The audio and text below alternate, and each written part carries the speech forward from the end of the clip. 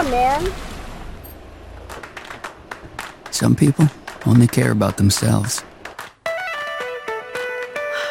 No one cares about your stupid vacation. Some people treat others poorly.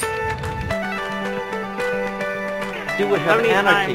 There's certain things that are right and there's certain things that are wrong. So don't believe all this foolishness. Everybody. Some people only care about being right.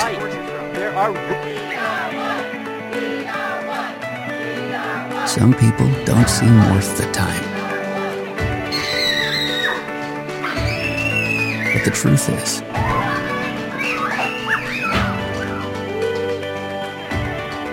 most people are just working to get by.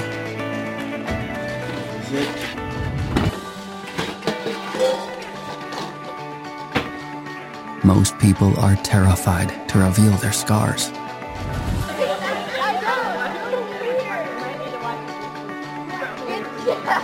Most people are fighting an invisible battle.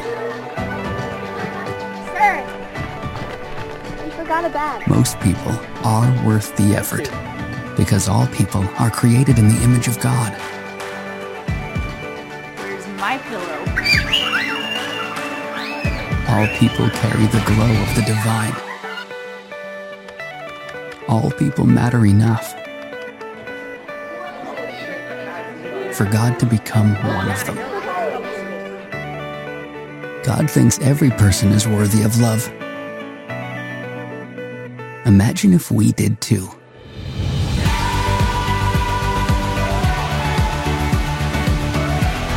Let's be a church where everybody's welcome. Nobody's perfect. And anything is possible.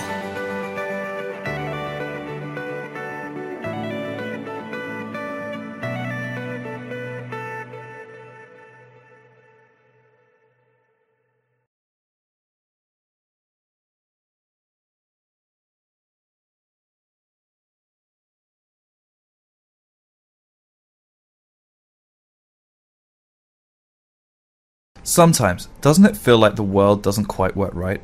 That it's broken? Maybe it is. Maybe there's a reason we long for things to be set right. That we long for something more. But what's the problem? And how do we fix it? The Bible says that God created us to be connected with Him. A perfect life where everything was right between us and God. Between us and each other. And between us and the world around us. Everything was right and good. But mankind chose to go its own way. We ignored God and cut ourselves off from Him. We and that perfect world became broken. We are apathetic towards God and rebel against Him. The Bible calls this sin. Sin is more than wrong actions. It's an attitude of the heart. And the wages, the thing we have earned for acting this way, is death. A separation from God and our source of life, joy and relationship. We sense it. We feel guilt, shame, fear and uncleanness. We know that everything isn't right between us and God and between us and each other. We long for that life to be restored. We may try to fix that brokenness or repair that separation between us and God by trying to be good or becoming religious. We may try to save the world, climb the corporate ladder, have a perfect family or give our money to the poor, but nothing we do can fully repair the brokenness or give us life. Our story would be a tragedy if it ended there. But God has made a way. He's had a rescue plan from the very beginning. The Bible says it like this: "For the wages of sin is death, but the free gift of God is eternal life in Christ Jesus our Lord." We do not deserve eternal life and a relationship with God.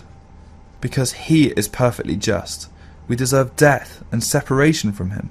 Because He is perfectly loving, He offers eternal life to us as an act of His grace. A gift. It's free for those who receive it, but there is a cost for the giver. That gift of eternal life comes through Jesus. Jesus is fully God and became fully man so that He could enter our broken world and live a perfect life. On the cross, He took our place and died the death that we deserve. He took on Himself the punishment and separation that we deserve so that we could be forgiven and have a right relationship with God again.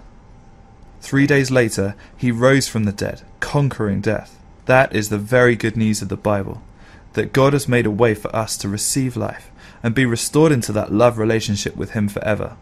That restoration is available when you make a decision to put your trust in Jesus. It's down to you to put your trust in what He's done for you in order to repair that relationship. He exchanges your shame for honor, your guilt for righteousness, your fear for power, and your uncleanness for purity. You are choosing to rely on all that He's done to forgive you. Think of it this way. Your life can be represented by one of these two circles. In one, you are the center, in charge of your life. Jesus is outside. You are looking to yourself for life and leadership. In the other, you've chosen to put Him first in your life, be forgiven, and experience God's love. This circle brings life and hope. It restores your love relationship with God. The first circle leaves things where they already are, broken and cut off from God. There really are two ways to live life. One brings wholeness and harmony, and the other just prolongs the brokenness that we were never meant to experience. Which circle best represents your life right now? Which circle would you like to have represent your life? If you would like your life to be represented by the circle on the right, you can put your life in God's hands right now by faith through prayer. God is not as concerned with your words as He is with the attitude of your heart. The following is a suggested prayer. Lord Jesus, I want to know You personally. I'm sorry for going my own way instead of Your way. Thank You for dying on the cross to forgive my sin. Please come and take first place in my life and make me the kind of person that You want me to be. Could you say this to God and mean it? Why not say it now? Jesus will come into your life as He promised. This is the most important decision you will ever make. And since it is, you should begin to learn more about who Jesus is and what He said. Begin by reading the Gospel of John and connect with others who are also seeking how to know God personally.